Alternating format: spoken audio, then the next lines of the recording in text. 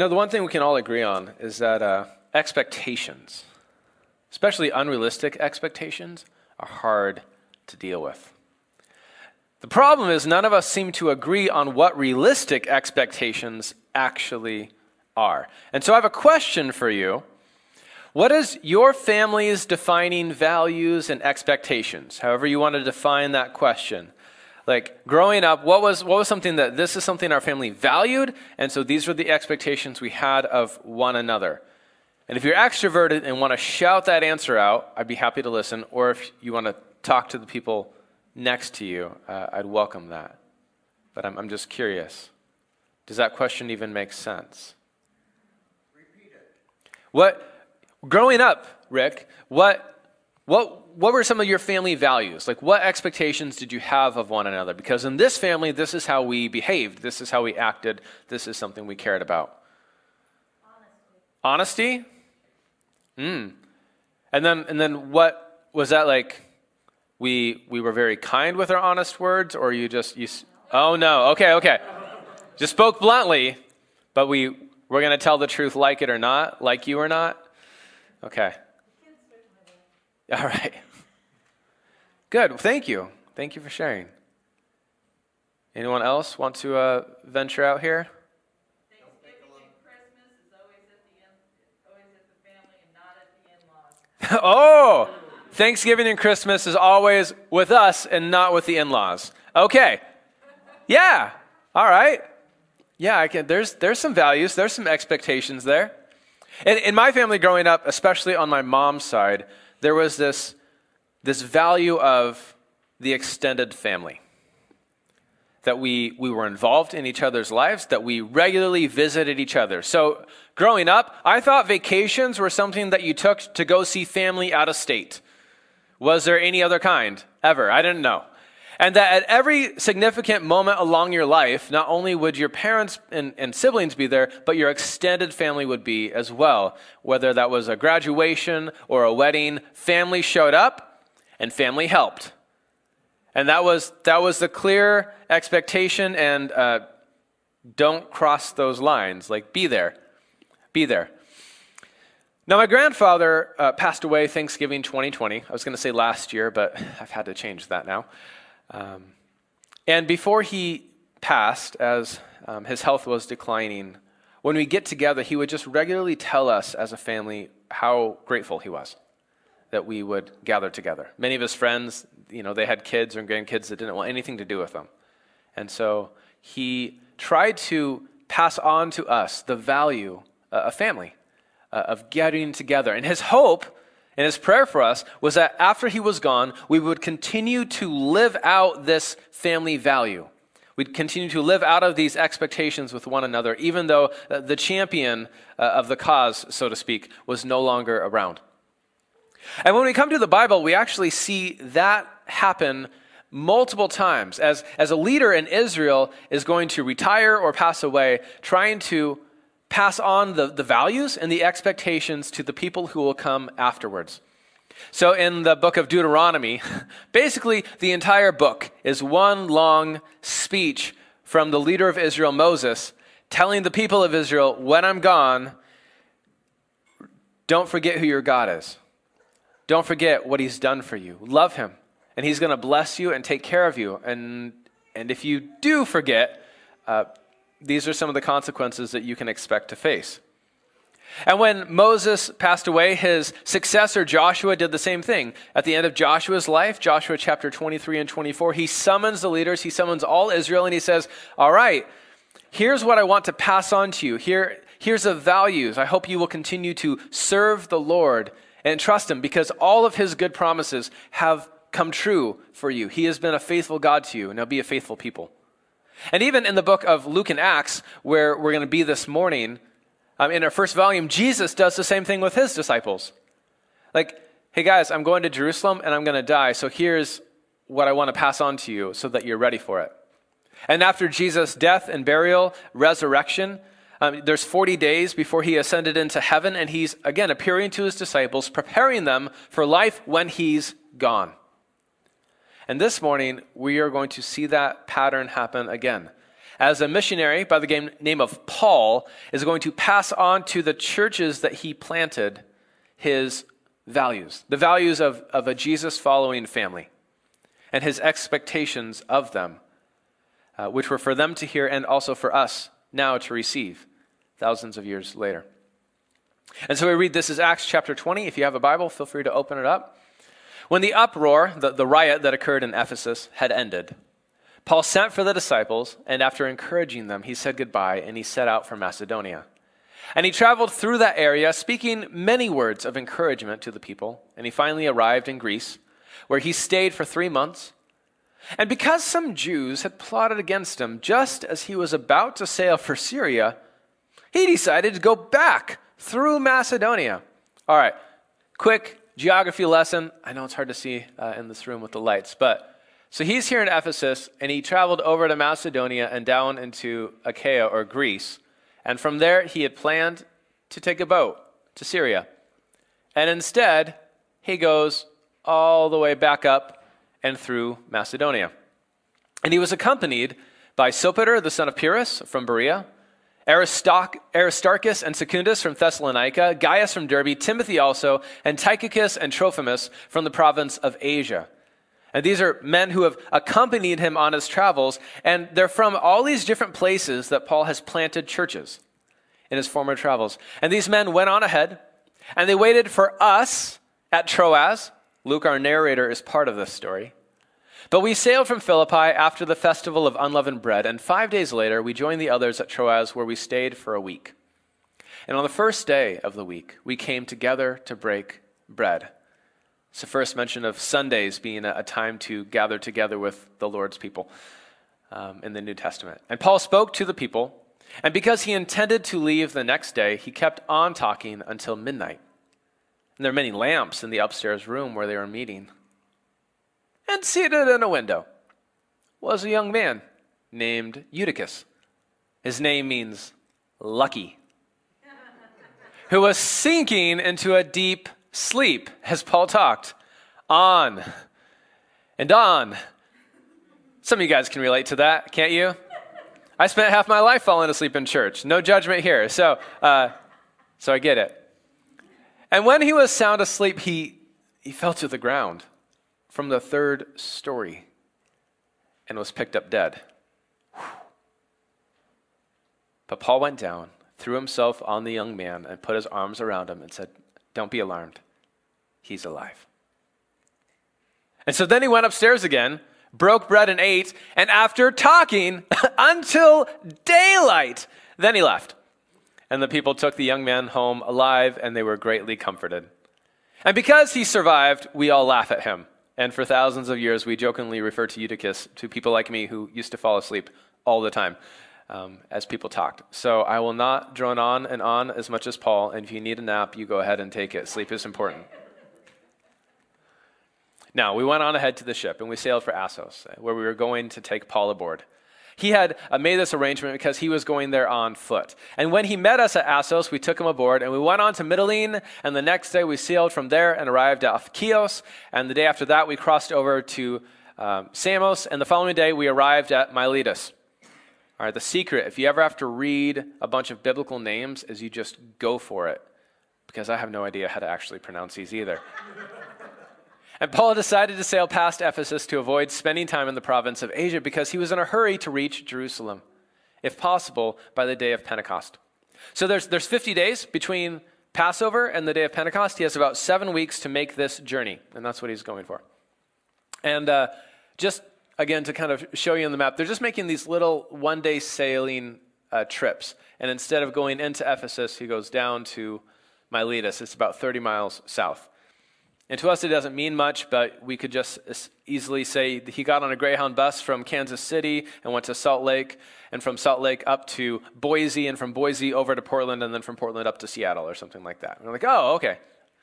But this is in modern-day Turkey, so we have no idea. And from Miletus, Paul sent to Ephesus for the elders of the church. And when he arrived, he said to them, "You know how I lived?" Sorry, let me change that. "You know how I lived the whole time I was with you. From the first day I came into the province of Asia, I served the Lord with great humility and with tears and in the midst of severe testing by the plots of the Jewish opponents. I wasn't proud, but I was here for Jesus, and I stood my ground in the midst of hardship. And you know that I have not hesitated to preach anything that would be helpful to you, but I have taught you publicly and from house to house. And I've declared to both Jews and Greeks that they must turn to God in repentance and have faith in our Lord Jesus. That's what I've done. And now, compelled by the Spirit, I'm going to Jerusalem, and I don't know what will happen to me there. I only know that in every city the Holy Spirit warns me that prison and hardships are facing me. However, I consider my life worth nothing to me. My only aim is to finish the race and complete the task the Lord Jesus has given me, the task of testifying to the good news of God's grace. Paul's on a mission. He has a job from Jesus, and he's going to do it, to testify to everyone the good news of the grace of God. And his life is not too dear a price to pay if he can just accomplish that. And now I know that none of you among whom I have gone about preaching the kingdom will ever see me again. He's saying goodbye. So therefore I declare to you today that I am innocent of the blood of any of you, for I have not hesitated to proclaim to you the whole will of God. I brought you the message of Jesus, and if it hasn't stuck, it's your own fault. But I'm innocent. I've done my duty, and now he's going to say, now it's time for you to do yours. Keep watch over yourselves and all the flock which the Holy Spirit has made you overseers. Be shepherds of the church of God, which he bought with his own blood. Jesus has died for these people. God has given his son in order that they may live. Take care of that. They're valuable. And I know that after I leave, savage wolves will come in among you, and they're not going to spare the flock.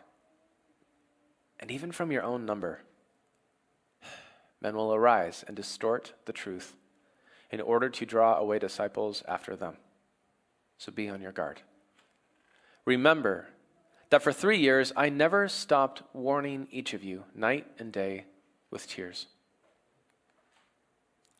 And now I commit you to God and to the word of his grace, which can build you up and give you an inheritance among all those who are sanctified, among all those who are holy or being made holy.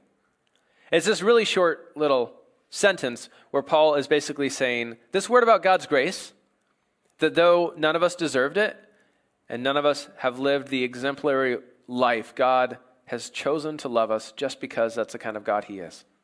And he's welcomed us to repent and receive forgiveness, and he wants to adopt us into his family. And the entire Hebrew scriptures, like Genesis through Malachi, talking about the inheritance of God's people, God's word of grace can give you all of that.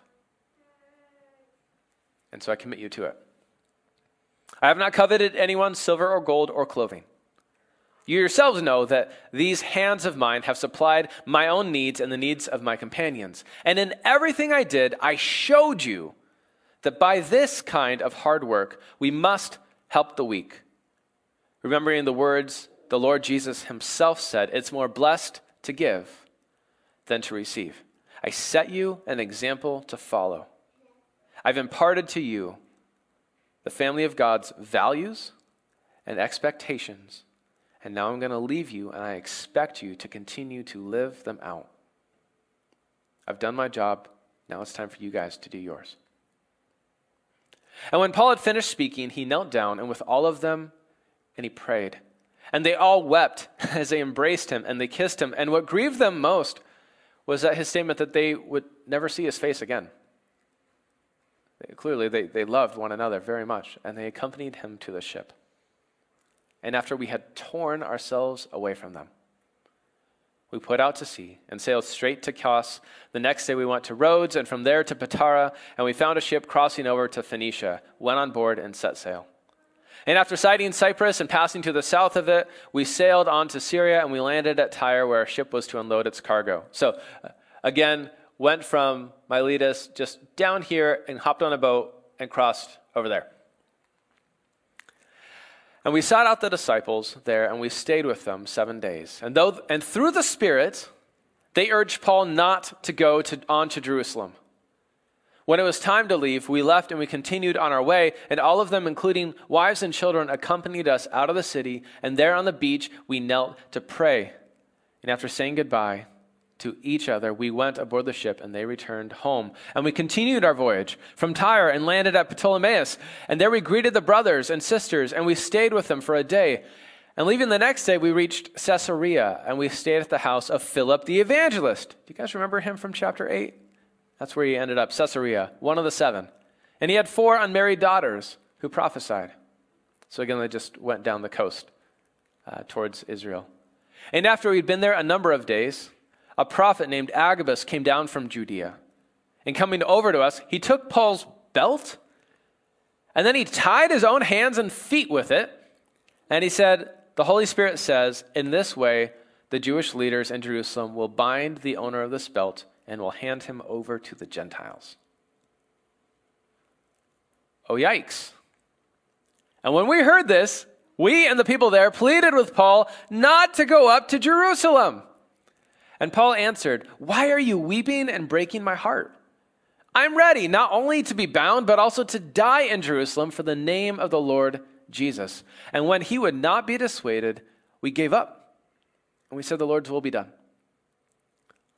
It's not the main point of our story, but you have to acknowledge the tension that the Spirit of God seems to have told Paul, go and do something. In every city, he's feeling compelled to go to Jerusalem, and you're going to go and you're going to experience suffering. And then in light of that, the Spirit of God is telling other people to confront Paul and say, don't go to Jerusalem.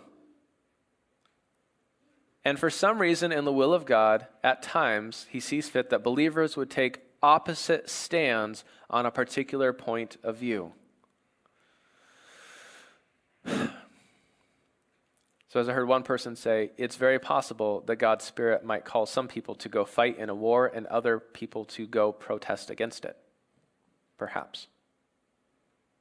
I don't know. There's a tension there that we have to wrestle with as the people of God. And they end up at the end saying, the Lord's will be done. And after this, we started on our way to Jerusalem, and some of the disciples from Caesarea accompanied us, and they brought us to the house of Nathan, where we were to stay. And he was a man from Cyprus and one of the early disciples. And next week, actually in 2 weeks, we'll resume the story of Paul in Jerusalem now. There's a lot of goodbyes that just happened. As Paul said, encourage church after church. And we have that large speech in Ephesus. But something I really realized, and just want to remind us all of, is that this passage, again, just exemplifies the main point of Luke and Acts as we've been going through these 2 volumes. That God the Father sent his promised Messiah, Jesus, to save all who follow him. We saw that in the Gospel of Luke. We saw Jesus, who is the fulfillment of all God's good promises, coming and saving us by dying for our sins and calling us to follow him. And then empowers us with the Holy Spirit so that we can live like him. In the book of Acts, the Holy Spirit has come, and the disciples went from kind of sometimes looking like Jesus to looking like Jesus a whole lot. And all of a sudden here, Paul is just, the guy looks like Jesus. I mean, one, he raised Eutychus, the lucky guy, from the dead, just like Peter before him and Jesus before him. But also there's a number of overlaps I just want to point out. For one, both Paul and Jesus say goodbye to the disciples. Secondly, both of these happen around the festival of unleavened bread.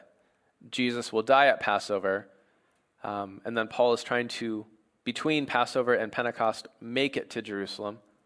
So there's that. Both of them have stories of the upstairs room. It's where Paul was teaching. It's where Jesus met with the 12. And then you have this last time with the 12. It's really clear with Jesus. He met with the 12 apostles and gave them the communion ceremony. We're going to be celebrating that later on today.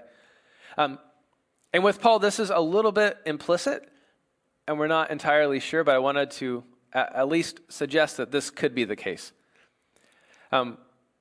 Paul, when he entered into the town of Ephesus, met around a dozen men who had received the baptism of John, and he told them about Jesus, and he baptized them in the name of Jesus, and they received the Holy Spirit. So then he started a church in Ephesus, and for 3 years taught people. And at the end of 3 years, he's back, and he's calling the Ephesian elders to come meet with him. And if we were going to ask the question, like, who were these overseers of the church in Ephesus? I just wouldn't be surprised if there was about a dozen of them who showed up. Again, it's not implicit, but I thought it worth mentioning. Both Paul and Jesus are breaking bread. Both Paul and Jesus, as they are leaving, are warning these people that there's a betrayer among them. So Jesus, he says, one of you will betray me, talking of Judas. Paul, to these elders, he says, even from your own midst, men will arise who are going to lead God's people astray. And they're both going to Jerusalem. Jesus is going to die. Paul is going at least to be bound and arrested, and he's willing to die. Both Paul and Jesus give the disciples their own life as an example. So Jesus, he tells his disciples, the kings of the Gentiles, they lord it. They lord the power over one another. That's not how it's to be around you. He who would be greatest among you, let him be the servant of all, because I, your Lord and Master, am among you as one who serves. Look at me, Jesus says, and then go and do likewise. So Paul tells the Ephesian elders, you guys know how I was with you the whole time I served the Lord. You know these hands of mine provided for my own needs. I was the example of a servant among you, demonstrating the life of Christ, that it's more blessed to give than to receive. So go and do likewise. And both of them have stories of kneeling and praying. Jesus in the garden, Paul on the beach with the disciples. Twice you have God's will be done. Jesus praying, Lord, Father, let this cup pass from me, but not my will, your will be done. And the disciples at the end saying to Paul, all right, the Lord's will be done. And then you have the story of people falling asleep when they shouldn't. The disciples of Jesus were supposed to be awake in the garden praying. Instead, they took a nap.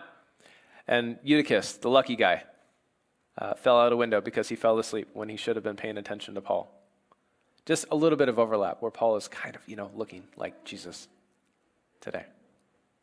But I think in light of all this, and in the example and the farewell speech that Paul is giving, again, he is commending us to take on family values, to be like Jesus in this way. And if I was going to summarize what he's saying, I'd probably phrase it something like that. In this family, we give it our all because God gave us his all. In this family, we give it our all. We give everything. We don't hold back because God gave us his all. And we need that last clause there, because if I don't put that bottom line on this slide, it turns into a not the most motivating New Year's Eve resolution talk you've ever heard in your life. Just, buck up and try harder and do better. Thanks. I need that message too, so much right now. No. Because God gave his all. Because God has purchased you and these people with his own blood. Because God, in his word of grace, has given us the entire inheritance of the saints, of his holy people. All God's good promises are coming true in and through Jesus, who as our Lord and King gave his life for us and died for us. And now as the ascended Lord and King of the universe shares all that is his with us. There is nothing that God has held back in order to save you, in order to save me. And if God held nothing back, then I don't need to either in service to him. It's the example that Paul gave. So what this means for us is that we believe that God gave everything for us. We got to start there. We got to start there with the word of grace that says, hey, guys, you know what? It doesn't matter what kind of life that you've lived. Whether you're, clean, sober, and have a great reputation, or maybe on the other side of the spectrum. It really doesn't matter. You are all enemies of God, each of you. We've all ran away from him. We've wanted nothing to do with him. And yet, when we least deserved it, he gave his blood for our sake, to rescue us and to redeem us and to call us to relationship with himself. And so he offers us a gift, not only to be forgiven, not only to be, have the slate wiped clean, but to now become part of his family, to now be people who will be like number one recipients of all of his goodness for all time. You want to be part of that, right? He loves us. And so out of this love, we repent, which doesn't just mean that we stop doing wrong things. It means that we come to him and live life with him and in line with what he says is important. And we trust in Jesus. Why wouldn't we trust this guy? He died for our sake and then was raised from the dead for our redemption and salvation. And we joined his family, and then we have in this family very, very high expectations. You would not believe the amount of expectations that we have of God. And then of our leaders, and then maybe of one another, but of God first. I have incredible expectations of God. Because he's made some pretty big promises, like, I'm going to take care of your needs. You don't have to worry. I'm going to save you. You're going to be forever with me in paradise. I have good things in store for you. I'm going to make you like my son, Jesus. And over and over and over again. What do we expect of God? Glory, honor, riches, immortality, a home, purpose, meaning, identity. Like every good thing we can possibly imagine, he said he's going to provide. So all right, so my expectations of God keeping his promises are crazy high. That's fair. I don't think my expectations are actually high enough with him. So we'll see. I have stuff to learn. But in light of what God has done, in light of what Jesus has done, we should have high expectations of our leaders. So, Sterling Clark, I'm looking at you. This next part is for you and me in their presence, all right? Because as leaders of God's people, we are here to serve the Lord and to serve other people always. Jesus is the standard. You guys can pray for us. I appreciate that. We're here to serve. The example that Paul gives is that he loves and he cares for these people that God gave everything for. So he doesn't stop working. He works day and night. He's working hard to serve. He's willing to risk it all, to give it all for Jesus. He tackles obstacles. He faces hardships. Well, one of the words he uses is, he says, I held nothing back. Some of your Bible translations will say, I did not shrink from declaring to you the whole counsel of God. And it's the same term that's used in Deuteronomy when Moses is talking to the judges of the people of Israel. He says, basically, there's some people in this world are kind of scary. They're important, they're rich, they're powerful, and when it comes time for you to render a just verdict, you might be intimidated by these people, but you are not to be. Do not shrink back from giving true justice. Don't be scared of people. You're serving the Lord. And so we are called to not shrink back from the Word of God and from His grace. We're called to serve you. And we're called to watch out for you, to guard you, to look out for anyone who's trying to get stuff for themselves, because it's contrary to the gospel and it's bad for the church. If we are here and you guys see us make the turn of trying to get followers for ourselves, then watch out. Look out. We come as wolves in sheep's clothing. Like the people that should be in charge of the church are the people who serve it, who sacrifice for it, who are humble, and who are all about Jesus. Sterling, this is for us. This is our example. And so if you're interested in being in the leadership of the church, the number one quality we're looking for is, do you care and love these people? And do you care more about them than about yourself? Are you here for a following? That's not going to go well. Are you here for their sake? Okay. And our job is to equip others so that they can do what we do, to try to regularly work ourselves out of a job, to be like Paul, to pass on these family values to the next generation. Because I don't know what the future holds, but in an ideal world, I might have 40 years, maybe, before I'm out.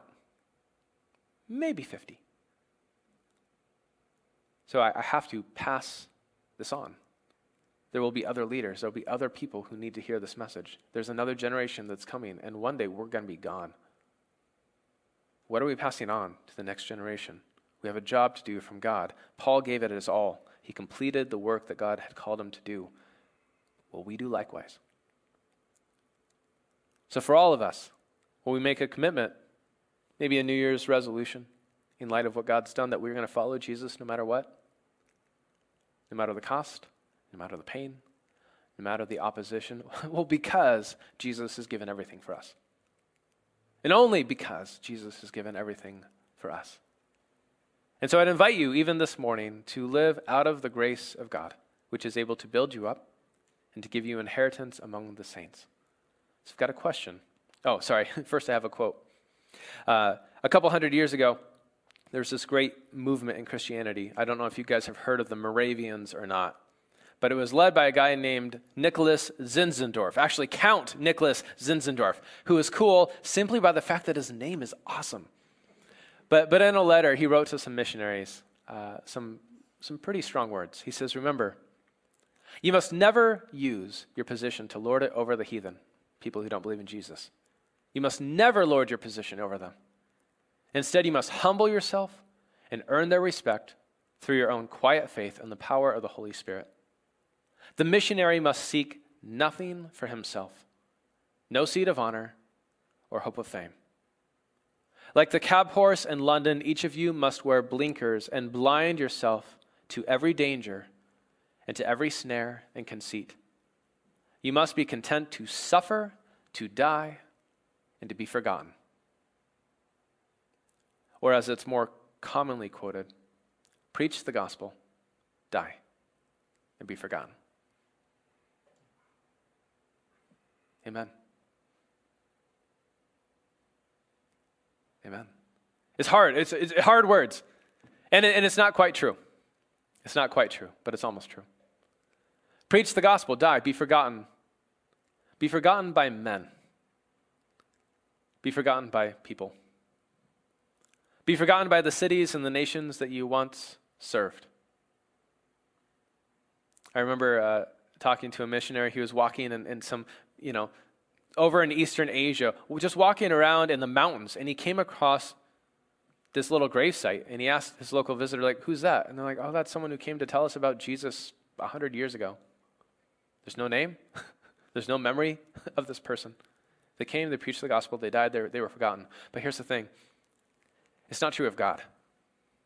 God never forgets. There's no tear that we will ever shed that he doesn't see. There's no pain that we will ever bear that he's not aware of. There is no sacrifice that we will ever give that he will not repay 100-fold, because he never forgets his own. And so when we give it our all, we need to know that he loves us, that he has given everything for us, and that it's worth it, that Jesus is worth it. And so this morning, I would invite you to think about what your job is from the Lord. We all have different ones. For Sterling and I, we have a job to oversee and guard this church. But if you are a parent, you have a job from God. It involves your kids, to love them, to serve them, to instruct them in the ways of life, in the ways of the Lord. If you're a spouse, guess what? You have a job from God, to model Jesus to one another. If you are a neighbor or an employee, guess what? You have a job from God to be honest in your work and to be an example of Jesus to the people around you.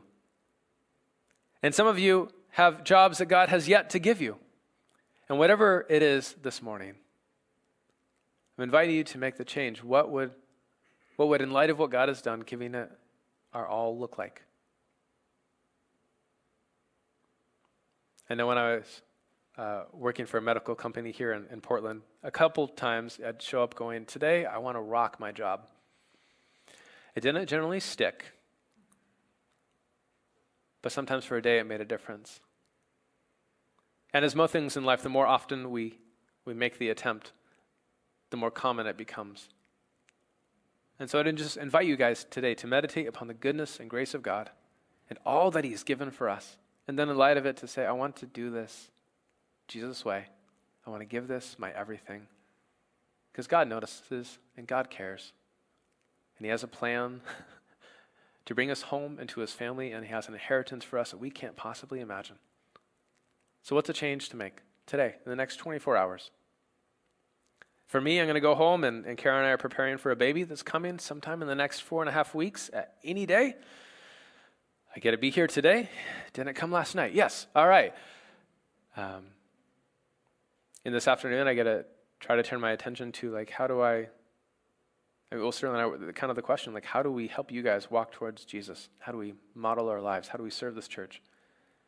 Those are some of the questions that I'm going to be asking. And what would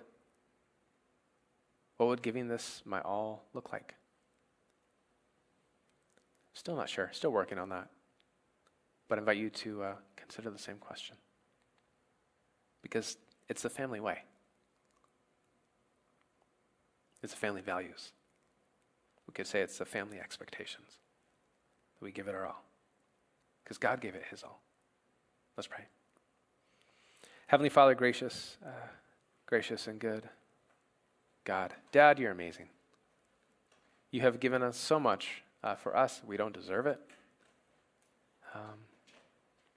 And what faint echoes we have heard of your goodness and your grace. Father, I'm looking forward to the day when we will know you better, when you'll see your Son in all His glory and be found to be like Him.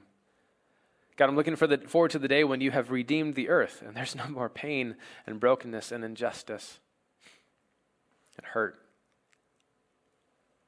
And until that time, Father, will you help us to trust you, to believe that you are the good God who's going to provide for all our needs so we don't need to be stingy and we can be generous, that you are the God who has loved us and graced us when we least deserve it, and so we can love and bless and serve other people when they least deserve it too.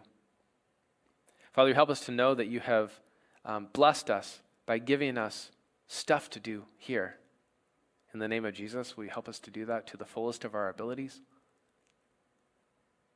And Father, will you help us to do it all,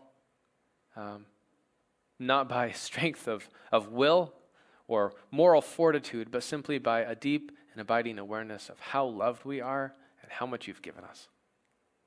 And so, Father, may humility be the name of the game, and may service be the standard by which we measure ourselves. And Father, would you bless this community now and forever? In Jesus' name, amen.